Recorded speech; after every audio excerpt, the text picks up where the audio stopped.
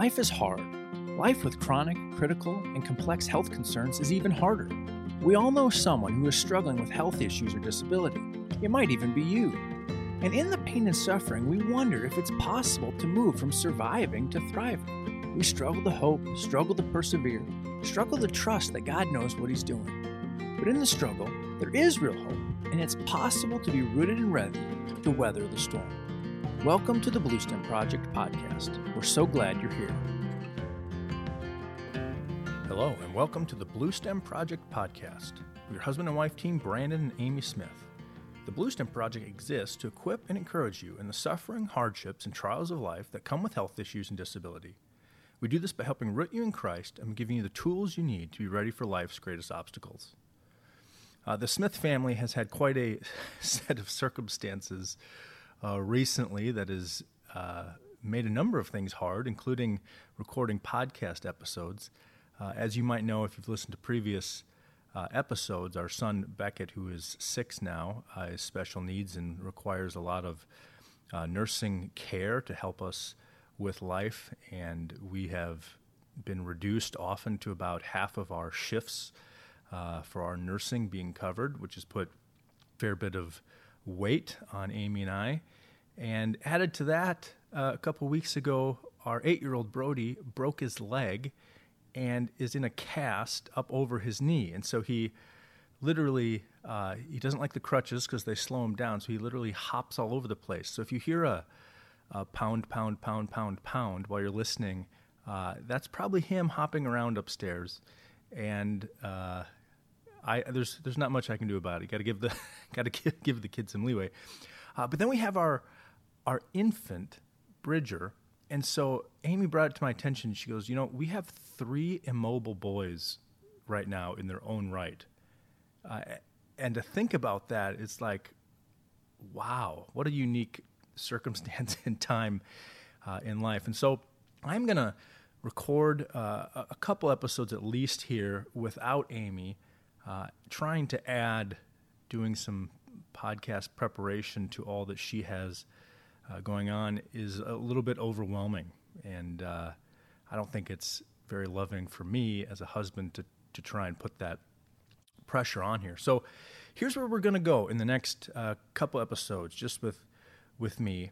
I want to look at and examine the often asked question, where is God when bad things happen? And I want to do it by unpacking 2 parts of a philosophical argument called the problem of evil and suffering. And so the 2 parts include the logical problem of evil and suffering, and then the emotional problem of evil and suffering. And before you write this off because you just heard the word philosophy, I want to encourage you that we are all philosophers. How you and I react to situations, how we choose to live, reveals what we believe at the deepest level. So perhaps nothing reveals the reality that we're all philosophers more poignantly than medical hardship and disability. We're walking, talking, living, moving, breathing philosophers. How Amy and I react to the situation of having 3 immobile boys at the moment reveals something of our deepest beliefs, and how you respond to medical hardship and disability in your life reveals something of your deepest beliefs. We're all philosophers. So here's what I want to do. The first episode, I want to examine the emotional problem of evil and suffering, and then the next episode, examine the logical problem. And here's the difference, okay? The emotional problem of evil and suffering has to do with the very real, visceral, hard, painful emotions that come with the flames of affliction. You might find yourself right now as you're listening in the middle of an incredible trial, and you have a lot of grief or sadness or anger, but you're feeling a lot of pain. And so I want to address where you're at in this episode first, right there, and point you towards the reality that you can trust God, follow God, and find comfort from God in the midst of it. That would be the emotional problem. The logical problem of evil and suffering has to do with whether suffering and evil and the existence of them suggests or disproves that a good and loving God could exist at the same time. So we'll get into that in the next episode. But first, we'll start with the emotional problem of evil and suffering. I imagine that because you are listening to this podcast, I don't need to do much persuading to help you understand or realize that very real and suffering does exist. I imagine I could sit in your living room or perhaps your hospital room, and you could tell me stories for hours. And if we got going, we could trade stories for hours more. And while I do believe you understand this reality, can I read you a message that my wife and I received from some friends of ours, just to kind of highlight the reality of suffering? This was their message. Tomorrow, our daughter has her second open heart surgery.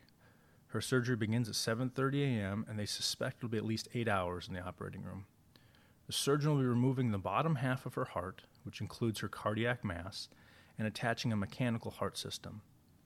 Internally, it'll be different than what she has now and will provide better support as we await a heart transplant. Externally, things will look similar. We're really scared for tomorrow's surgery. Her surgeon told us that long term, after the surgery and her heart transplant, there's a 10 to 20% chance that she'll make it. This statistic is absolutely terrifying and heartbreaking to hear. Their terrifying and heartbreaking statistic came true. She didn't survive, and they buried their only child. So we realize and know suffering exists. And in an overwhelming amount of agony, often people do ask, where is God? And can he help me now? And I want to say resoundingly, God is there. He exists. He can help, and he would love to help.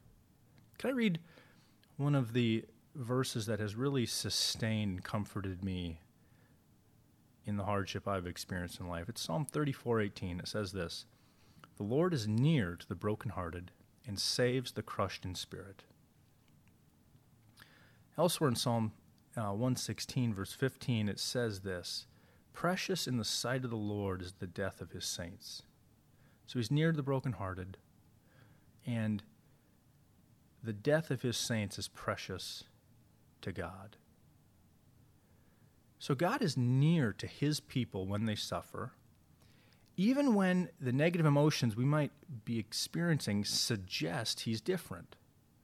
The emotions might, be screaming, God's distant, he's abandoned you, he doesn't care. And what we have to do is determine really which voice are we going to listen to. Are you going to listen to your emotions, or are you going to listen to God's word? If God's word says the Lord is near to the brokenhearted and saves the crushed in spirit, and your emotions say, well, he's distant, you got to decide, what are you going to listen to? Let me give you an analogy. Picture an old school kind of locomotive, right, where you got the engine or the locomotive car that is fueled by coal, and then you have the caboose. And let me just label each part of the train for you.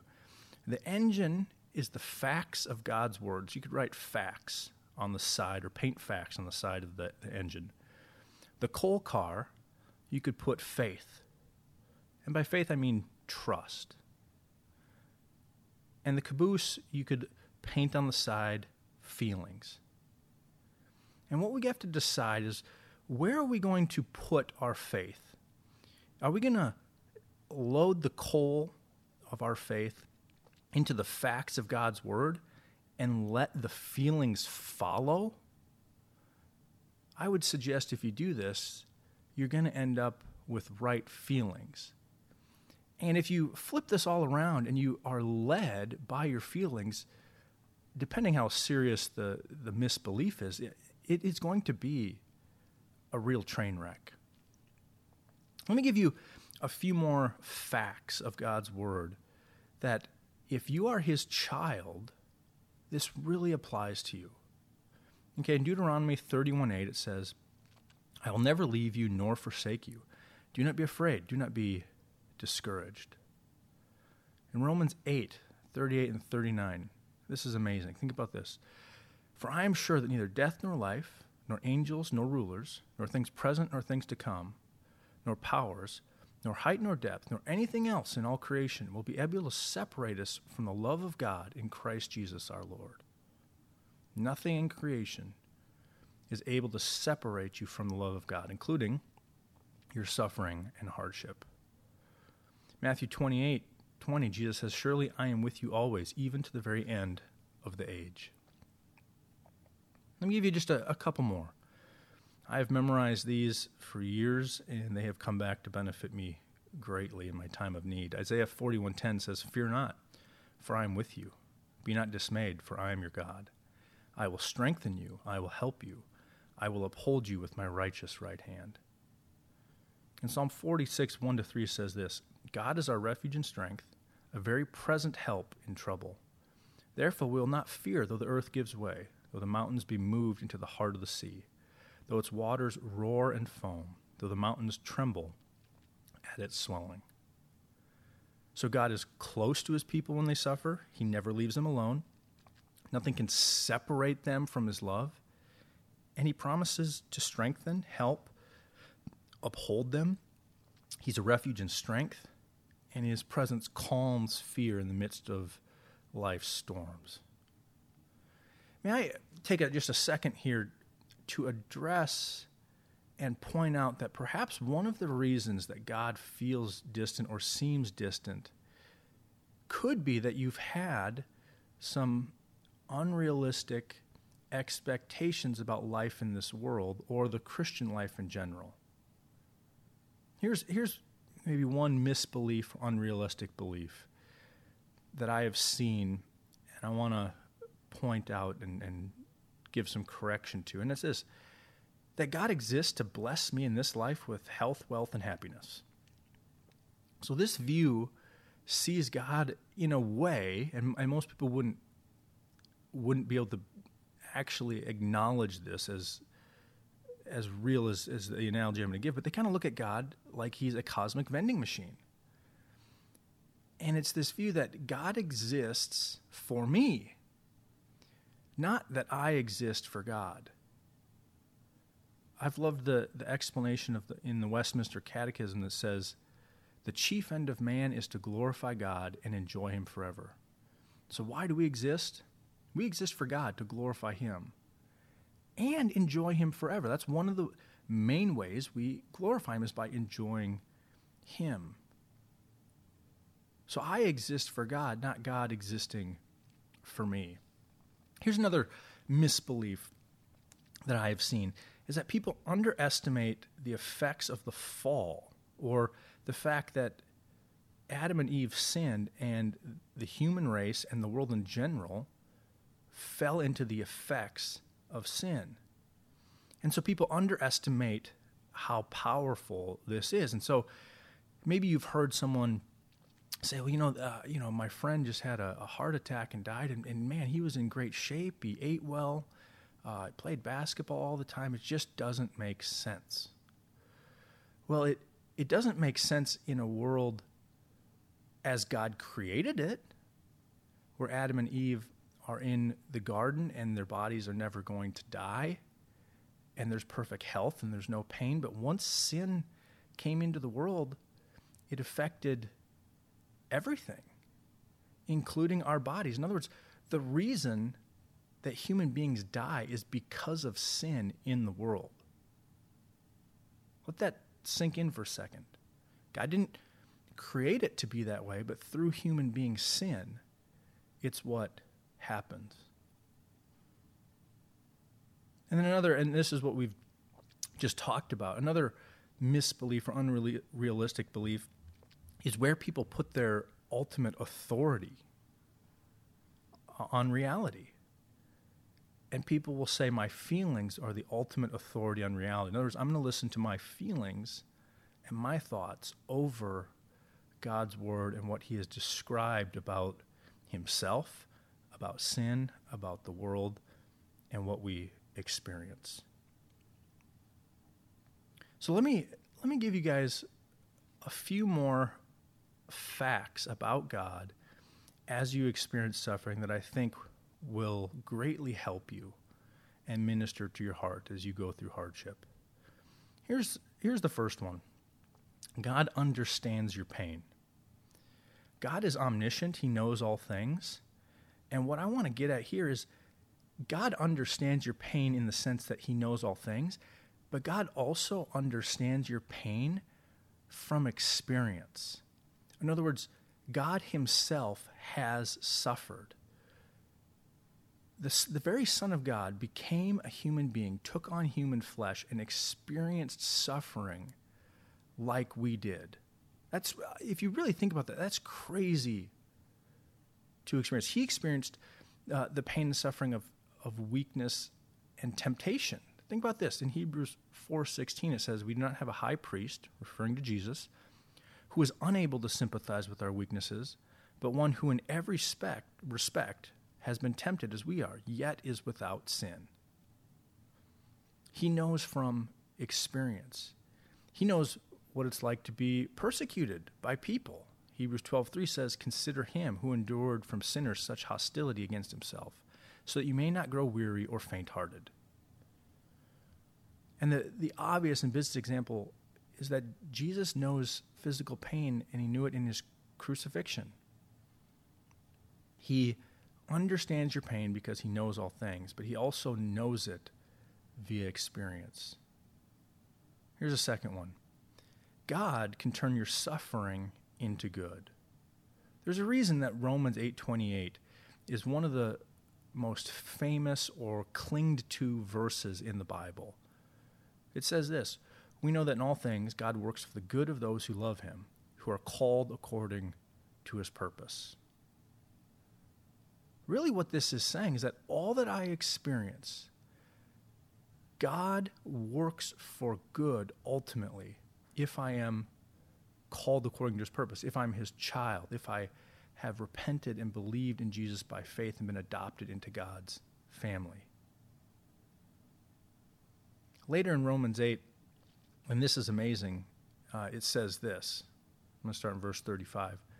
"Who shall separate us from the love of Christ? Shall tribulation or distress or persecution or famine or nakedness or danger or sword? As it is written, for your sake we're being killed all the day long. We are regarded as sheep to be slaughtered.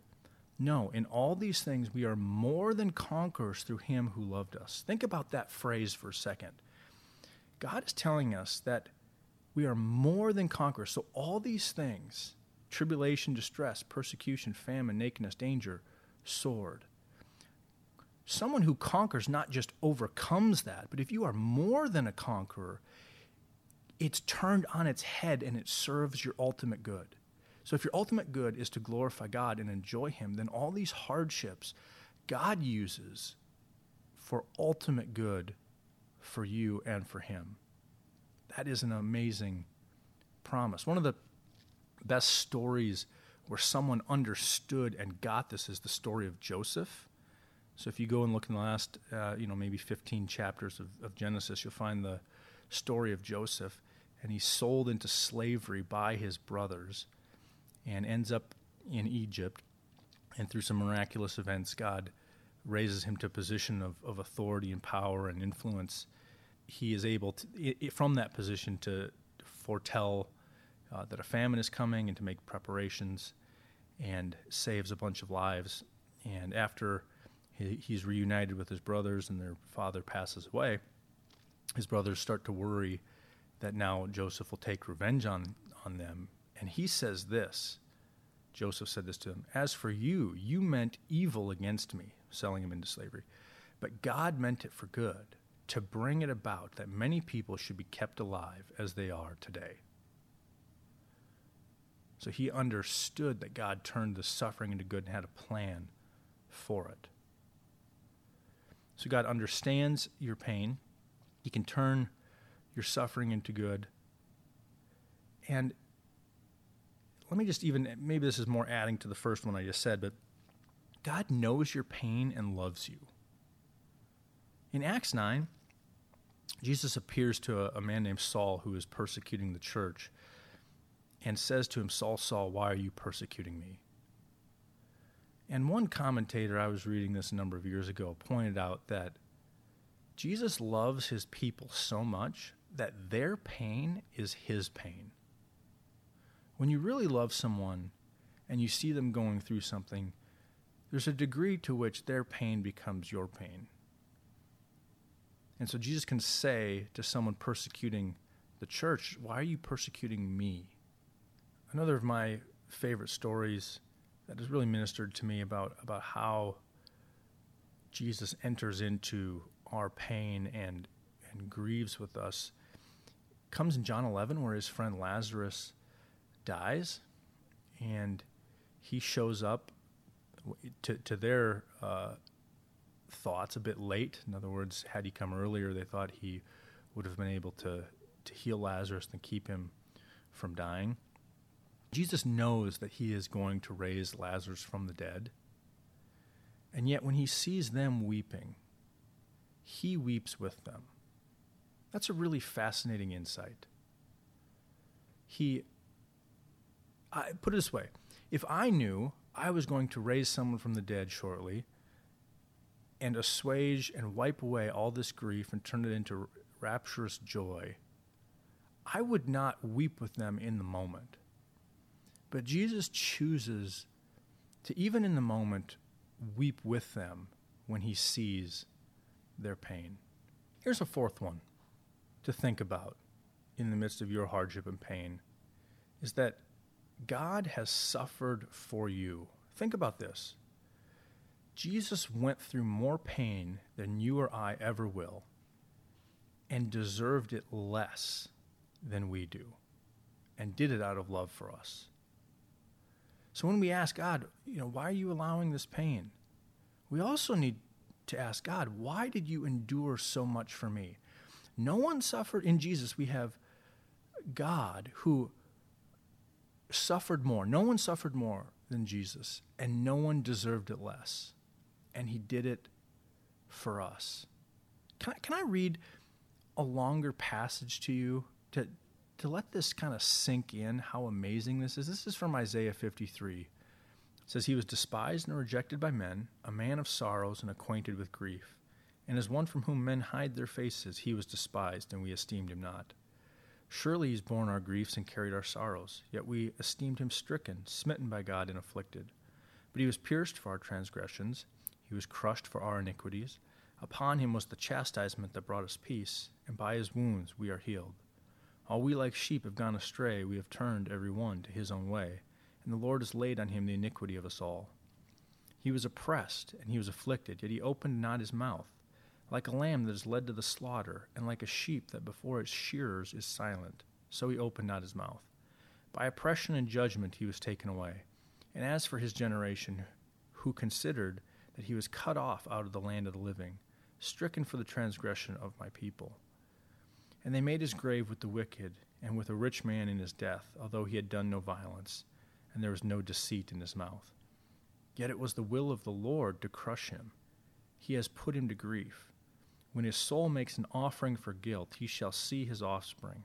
He shall prolong his days. The will of the Lord shall prosper in his hand. Out of the anguish of his soul he shall see and be satisfied. By his knowledge shall the righteous one, my servant, make many to be accounted righteous, and he shall bear their iniquities. Therefore I will divide him a portion with the many, and he shall divide the spoil with the strong, because he poured out his soul to death, and was numbered with the transgressors. Yet he bore the sin of many, and makes intercession for the transgressors. No one suffered more, and no one deserved it less, and he did it for you. I can't think of anything that communicates that God is trustworthy in the midst of our suffering than that. And lastly, let me say this. God is going to make it all better in the end. This isn't just a pipe dream or a fairy tale. But God says this in his word. Listen to a couple more of these facts. This is Romans 8:18, where it says, "For I consider that the sufferings of this present time are not worth comparing to the glory that is to be revealed in us." Or 2 Corinthians 4:17 and 18, where it says, "For this light and momentary affliction," he's calling what we experience now light and momentary towards what he's about to compare it to. This light and momentary affliction is preparing for us an eternal weight of glory beyond all comparison, as we look not to the things that are seen, but to the things that are unseen. For the things that are seen are transient, but the things that are unseen are eternal. Our friends, when I read that quote earlier on, said this after the portion that I already read to you. Said, "We are praying for a miracle tomorrow," as their daughter was going into surgery. During the long wait for a heart and for her transplant, we're praying. We know the Lord is fighting for her and is hearing all our prayers. We know He is good and sovereign over all of this, even though it doesn't make any sense. Please join us in prayer. They acknowledge that He's good and He's in control of everything, even if it doesn't make sense to us. And sometimes, honestly, if we were really to think about it, it's hard, or it's beyond the human intellect or capacity to fully understand why some of these hard things are happening, and we need to choose to place our faith and trust in a good and loving God. I mentioned, as I shared a lot of these promises, that God is close to His people and His children. And a lot of what I have shared really does apply to someone who has come into the family of God. And the reality is that we all come into the world as God's creation, but we don't come in as His children. The way that we become His children, if I could just share briefly a little bit of how this looked for me, is through repentance and faith. And so when I was about 21 years old, I eventually, after understanding who Jesus was, He's the Son of God, He really existed, He really died on a cross for sins in fulfillment of the Scriptures, He really rose again from the dead, also in fulfillment of what the Scriptures said would happen, and that I needed to turn from my wicked ways, embrace His atoning work as the sacrifice for my sins. I actually knelt down in a flood of tears, and this was my simple prayer. I ended up saying, "God, I'm so sorry. I'm so sorry. I give up. I give up. Come into my life." And what I was saying was, I'm sorry for my sin. I'm sorry that I have sinned against you and wronged you. I give up living my way in life. I give up choosing a life of sin over what you have said in your word is the way to live. And I asked Him to come into my life. And when that occurred, and God had been working in my heart by faith, I was changed and I became His child. And so I encourage you to examine where you are at, examine yourself, to consider if you are His child yet or not. And if you are not, can I encourage you to express in prayer your need for a Savior and ask God to rescue you and come into your life. I want to thank you for listening to this episode of the Bluestem Project. It really has been a pleasure having you. And again, we want to remind you that the Bluestem Project exists to equip and encourage you in the suffering, hardships, and trials of life that come with health issues and disability. We do this by helping root you in Christ and by giving you the tools you need to be ready for life's greatest obstacles. It would be an honor to take this journey with you, and likewise, it would be an honor to earn your subscription. And if this podcast has ministered to you, please do tell a friend or family member who is experiencing health issues and medical disability about the Bluestem Project. Thank you.